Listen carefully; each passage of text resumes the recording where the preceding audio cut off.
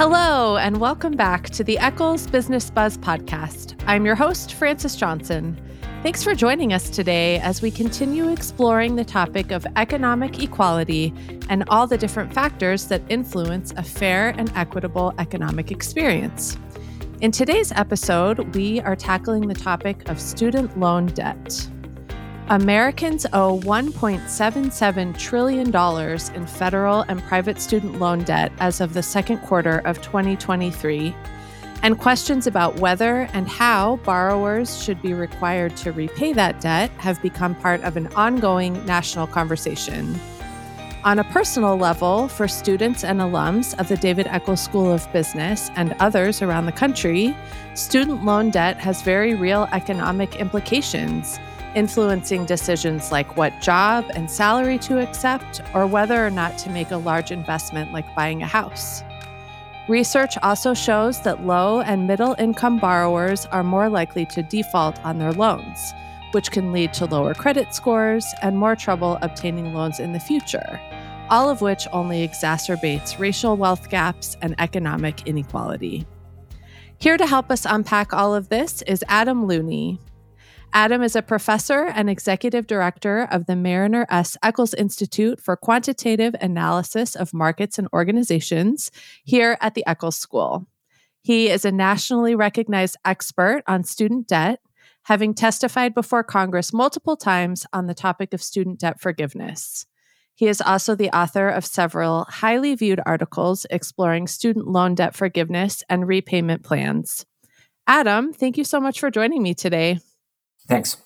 Well, Adam, the topic of student loan debt is a hot topic. It's been at the forefront of a lot of economic discussions, especially considering its growing magnitude and growing impact on individuals and the economy. Can you start us off with an overview of the current state of student loan debt in the U.S.? What is the scale of this problem? Sure. Well, the problem is enormous. As you said, students and their families owe close to $1.8 trillion in student debt. About $1.6 trillion of that debt is owed to the federal government in the form of federal student loans. There are around 45 million Americans that owe those loans. And obviously, many students struggle with their student loans. So prior to the pandemic, each year, almost 1 million student loan borrowers defaulted on the loan. There's obviously widespread reports about how the burden of a student loan makes it harder for students to afford everyday items and to finance a home, for example, or start a family. And it's obviously become a huge political issue. The Biden administration proposed sweeping changes to student loan policy and forgiveness policies. And if you look at all of those policies in combination, those would have cost almost $1 trillion to taxpayers in terms of increased subsidies or the costs of forgiveness. Obviously, those are things that are mired in political debate. Biden's proposal to forgive student loans was suspended and overturned by the Supreme Court. And so this fall, millions of students or student loan borrowers entered repayment on their student loans for the first time in almost 3 years. And so we're in the middle of that process today. Obviously, a huge issue for students and families and for the economy at large. Well, Adam, I'm hoping you can talk to us a little bit about how we got here. This situation seems like it's very dire. It is very dire, as you've said, as we heard in the intro, but it also seems like it's kind of a recent phenomenon. I will out myself here by saying I graduated from college in 2003. I certainly borrowed money to go to college. This was not part of the conversation, the economic conversation when I was a student.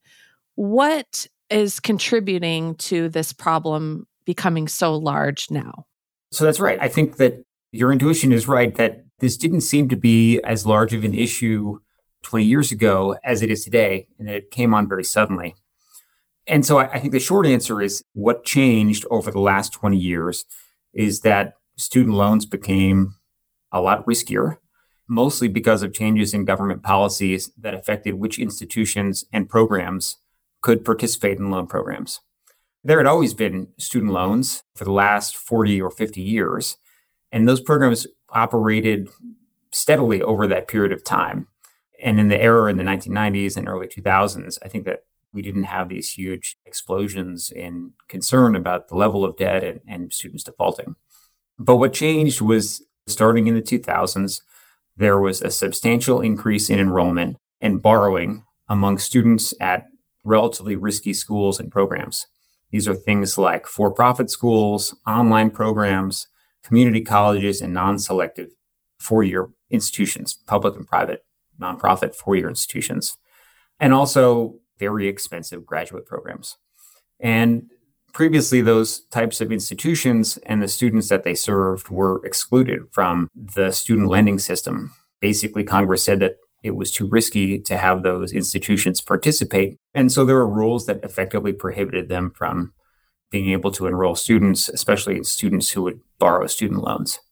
And in the late 90s and early 2000s, Congress unwound those rules. And that caused a flood of enrollment into those programs, particularly among less advantaged students who were perhaps less well prepared for college, non-traditional students in the sense that they might not have been enrolled at a traditional time, like, at 18 or 19, but were enrolled later in life, might have been enrolled in less than full-time programs that didn't lead to a traditional four-year bachelor's degree. And the short story is that those students borrowed a lot of money. They struggled a tremendous amount with their loans. Often they failed to complete their program. The program didn't lead to a job, or certainly didn't lead to a job that made it easy to finance their student loan. And so the short answer is that's the big change. I can expand upon how we got to that point and why the rules changed. So let's circle back then, knowing this, and hindsight is 2020, of course. But why were these changes implemented that allowed a much riskier student loan ecosystem and a riskier, I think you could argue a riskier higher education landscape, right? If these lower quality institutions are able to enroll more students, then they stick around for longer and they're part of the sort of higher education environment in a bigger way than maybe they were before. So why take that risk? Well, I think let's go back to why we have student loans in the first place. The basic reason is that college is expensive. It has always been expensive, even 20, 30 years ago. Just like today, it is hard for a low, middle, even upper income, upper middle class family to afford a college education. It's not just the upfront cost of tuition, but also cost of living expenses of not being in the job market for the several years that you're enrolled. And so that was a constant barrier that prevented many Americans from pursuing a degree that has a very high payoff. College is a very good investment and pays off in terms of higher earnings and better job security over the course of a lifetime. And I think too few Americans invest in those degrees. And so we have a student loan program for two reasons. One is to help people pursue a college degree and graduate programs. And second, to make access to college more equitable. In the US and around the world, whether you go to college, whether you complete college, whether you go to graduate school is closely related to your family income and your family background, whether your parents went to college and also whether they have the resources to prepare you for college and to pay for it. You just look at the data in the United States. If you grew up in the top 10% of the income distribution, you have roughly a 90% chance of going to college at around age 20. So, everybody from a upper middle class or upper class income goes to college at around age 18. But in the US, if you're in the bottom 10% of the income distribution, something like only 40% go to college in their 20s. And there's very little catch up after that. So incredibly inequitable about who gets to go to college. It's so interesting. A really good faith, I think, attempt to even the playing field and address inequality in higher education in this case that just ended up uncovering a more persistent inequality that just providing credit could not solve. Oh, that's right. It is, I think, incredibly frustrating because, again, I think college is a very high quality investment. I think, it is a key way where Americans move up the economic ladder. It's a vehicle of social mobility. It's obvious that there are huge inequities in terms of who gets to go to college, who's able to persist to complete a degree, and who gets to go to graduate school. But it seems like access to financial aid alone is not able to overcome those barriers. And in fact, seems to have made many millions of these often disadvantaged students worse off. Yeah, more disadvantaged. We've talked a lot about the positive economic consequences of borrowing money to get a degree that then has these knock-on effects of higher earning potential, less likelihood of being unemployed, more likelihood that your children will go to college if you are a parent who attended college. What's the flip side? What are some of the knock-on consequences of student debt that exacerbate the gaps that we've been talking about today?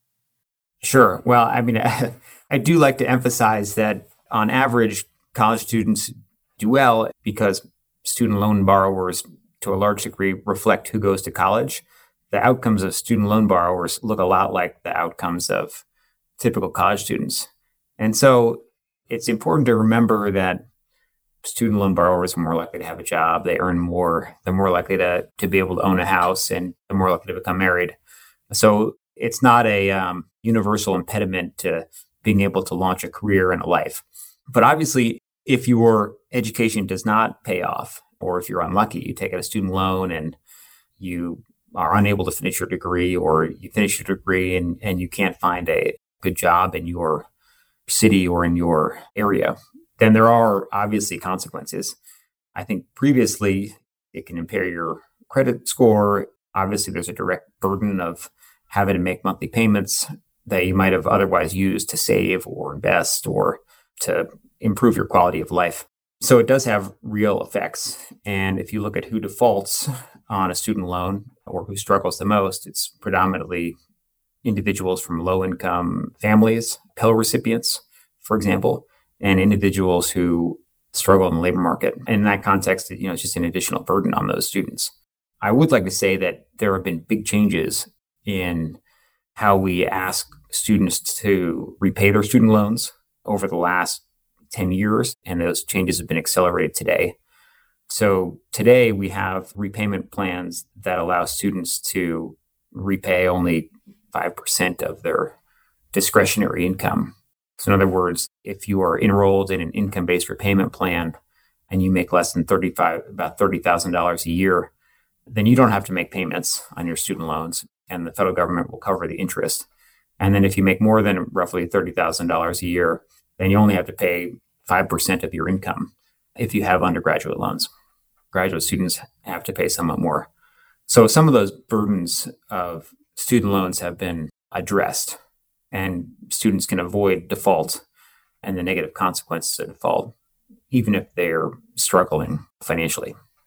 Well, let's move into talking about some solutions, Adam. I think a really interesting point that has come up in our conversation so far is that financial aid alone is not enough to address some of the larger inequities and unequal outcomes that we see in higher education and certainly in other places as well.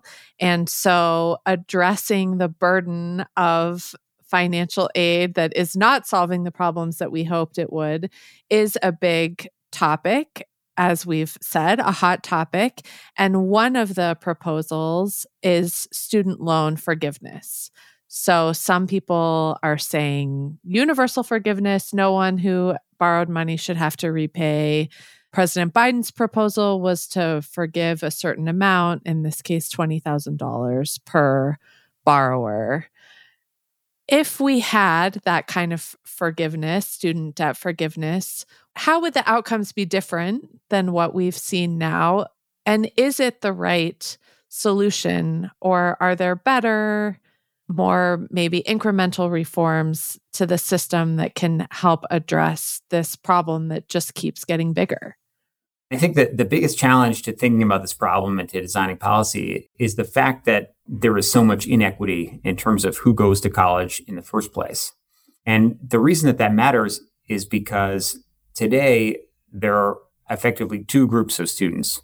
You could think of the one group as being traditional students, students who enrolled at age 18, completed their BA, went to graduate school, borrowed money to go to medical school, for example, or law school. Those traditional students are drawn from relatively high-income families. They owe a lot of student debt because they've enrolled in school for a long time. They often enroll at more expensive schools. They've enrolled in graduate school. And they're quite successful. They become doctors and lawyers where they earn degrees and get good jobs. And so a large amount of student debt in the United States is owed by borrowers who are well-educated. It is concentrated among individuals in the highest income deciles, the higher income families. And in fact, just because of the pattern of who gets to go to college, children from high income families tend to actually borrow more student debt than children from low income families. And that's not because they face greater needs. It's just because they're more likely to be enrolled in college. They're more likely to go to 4 years of undergraduate, and they're much more likely to get a graduate degree. So the point is that there is this inequity in terms of who owes student debt baked into the system because loans are available to all students, and who goes to college is basically determines who gets a student loan. And so I think that makes it a challenge for giving or for providing relief to those who are really suffering from their student loans. Because obviously there's this whole other group of students who are non-traditional students. They haven't completed a degree. They struggle. They're more from disadvantaged backgrounds. So that's why I'm personally skeptical of policies that would provide universal forgiveness or policies that would provide $20,000 to all students, because I think that compounds the inequity by providing, in many cases, more resources to relatively successful groups of students. I think this is such a great point and something that comes up so much in these conversations about creating true equality and equitable access to resources and experiences, is that the catastrophes that we see, like a student loan debt crisis, are really symptoms of a larger problem of systemic inequality. While we can take measures, and I want to talk about this as well, we can take action to solve or address the surface symptoms that have gone wrong to really address all of these problems in a sustainable way. We have to get to the root of the systemic inequality and lack of access. But Adam, because we can't solve all the world's problems in our time together today, let's talk about this problem of student loan debt and what to do about it. It's complex, it's ongoing. There are a lot of factors that are influencing it, many of which we've talked about today, including these systems that disadvantage and exclude people and have for a long time. What are some approaches that might address or rectify the problem of student loan debt as we are experiencing it right now? There's two basic problems and thus basic ways to think about solving the problem in the future. So one problem is quality and one problem is cost.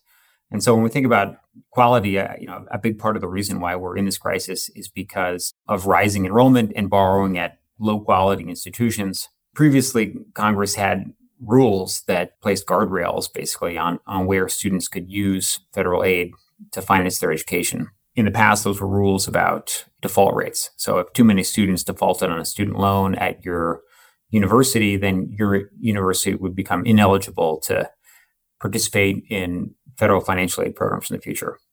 Congress and various administrations have been closely interested in these kinds of ideas that they're broadly called accountability.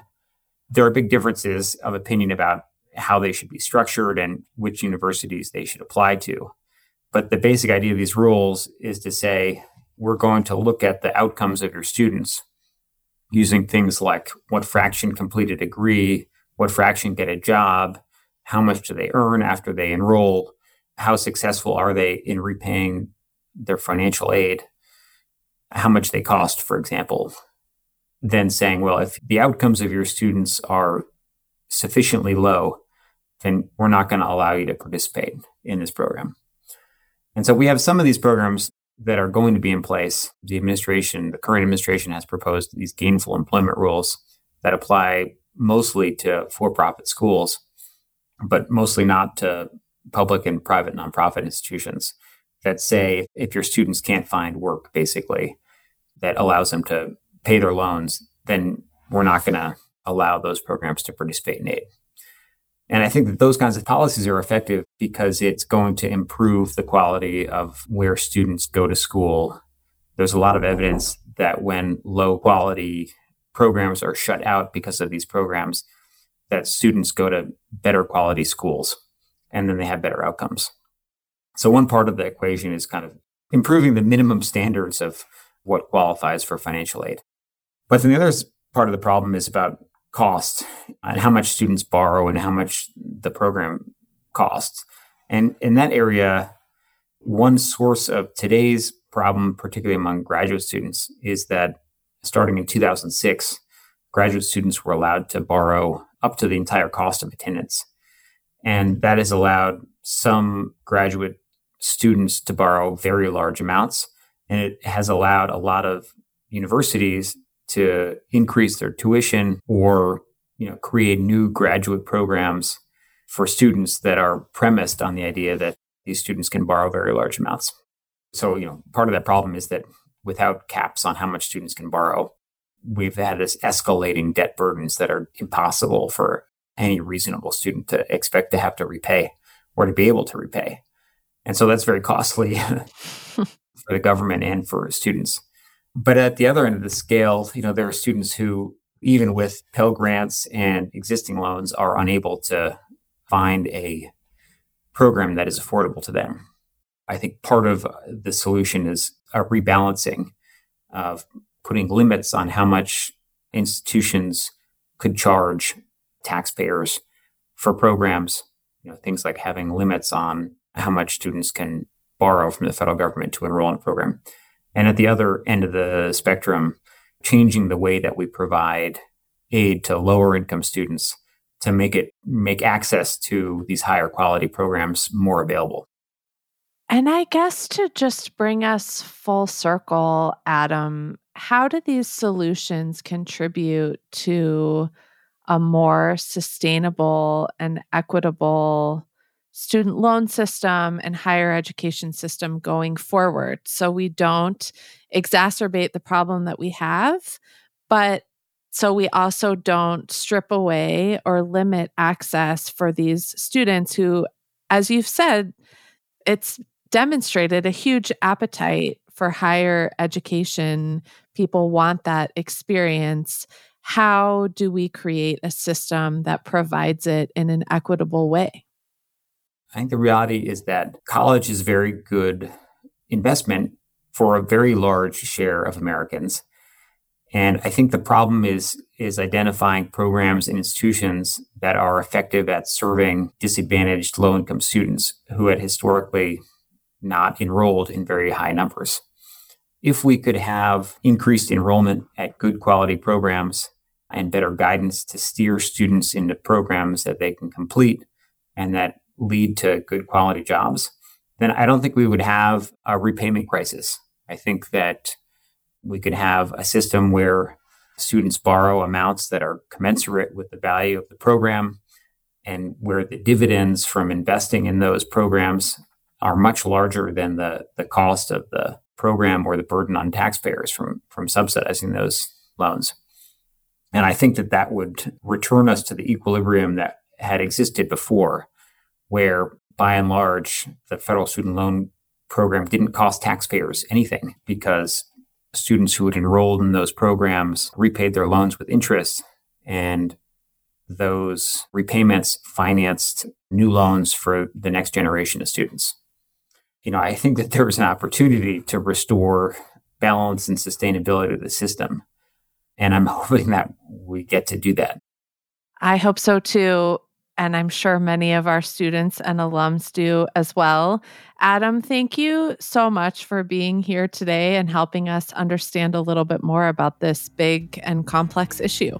Yeah, thank you. It was a great conversation. And thank you for tuning in to this episode of the Eccles Business Buzz podcast. We'll be back next week with another great conversation about economic equality and inclusion. So be sure to subscribe to Eccles Business Buzz wherever you listen to podcasts so you won't miss it. And if you are enjoying the season so far, you can leave us a rating and a review too. You can also follow us on Instagram at Eccles Alumni for all the latest news from your Eccles Alumni Network. Until next time. Eccles Business Buzz is a production of the David Eccles School of Business and is produced by University FM.